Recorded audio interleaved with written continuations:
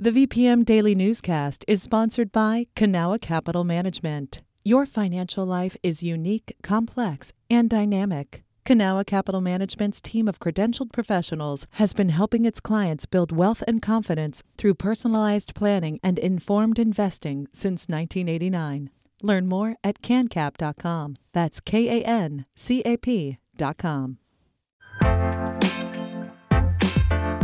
You're listening to the VPM Daily Newscast, the recap of today's top stories in Central Virginia. From the VPM Newsroom in Richmond, I'm Benjamin Dolly.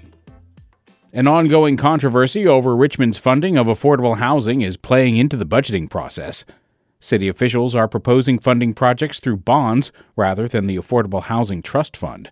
That led Councilmember Ellen Robertson to question the purpose of the Trust Fund's board.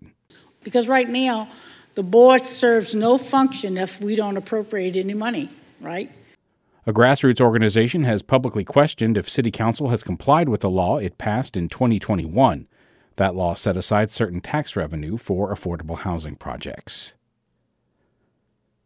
Early voting in the race for Virginia's 9th Senate District is underway and runs through March 25th.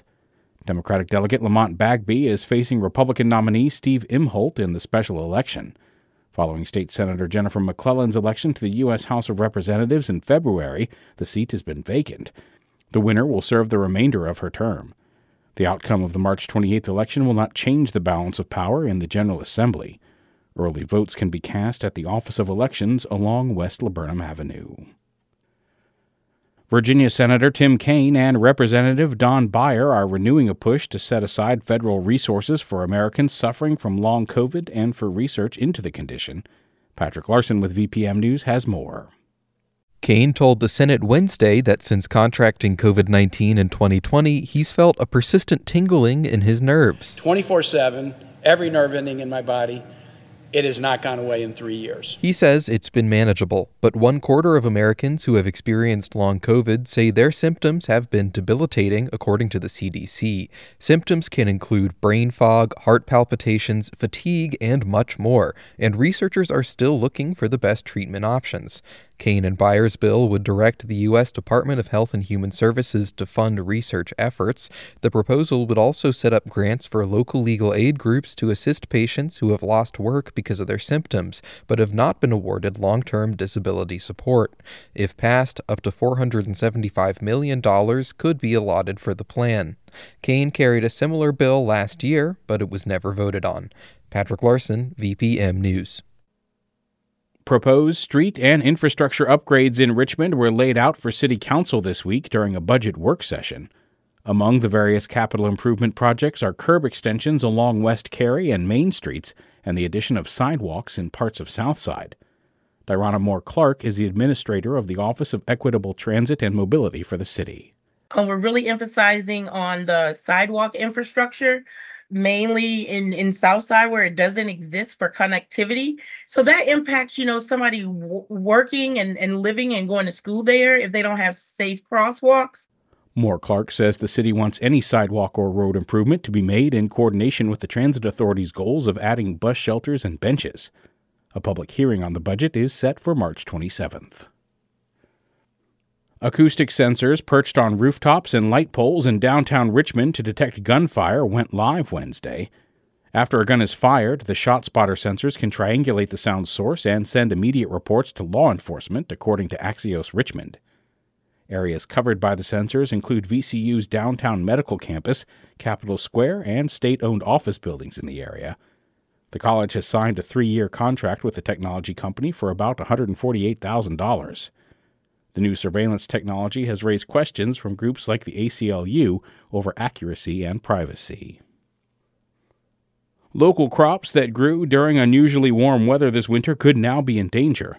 Catherine Hafner with partner station WHRO News has more. Southeast Virginia saw average temperatures this February up to 8 degrees above normal. That accelerated the growth of some of Hampton Roads' favorite crops, like strawberries and blueberries. But it also puts the budding plants at risk now that temperatures are dipping again. The last 10 days or so have been cooler, so that's kind of slowed the growth down and probably left a lot of the plants and the landscape confused. A lot of growers are now concerned about losing some of the blooms to cooler nights. That's berry specialist Jayesh Samtani with the Hampton Roads Agricultural Research and Extension Center. He says some local farmers were already behind on planting their crops this year due to supply chain issues. Samtani says the unusual warmth could mean a sooner season for picking berries at some farms, but it's not easy to get them to your table. There's a lot of hard work and labor that goes into raising those berries, and particularly this time of the year, the berry growers are pretty much on guard watching their plants. The National Weather Service in Wakefield has started sending out freeze warnings earlier than usual to let growers know it's time to cover and protect their crops. That was Catherine Hafner from partner station WHRO News. This has been the VPM Daily Newscast. Some of these stories may have changed since the newscast was recorded. You can stay connected to what matters by heading to vpm.org/news or follow us on Facebook, Twitter, and Instagram at MyVPM.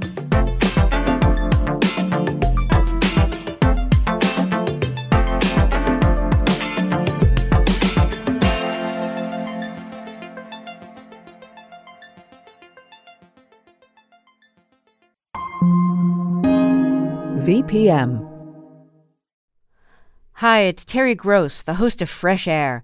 We bring you in-depth, long-form interviews with actors, directors, musicians, authors, journalists, and more. Listen to our Peabody Award-winning Fresh Air podcast from WHYY and NPR.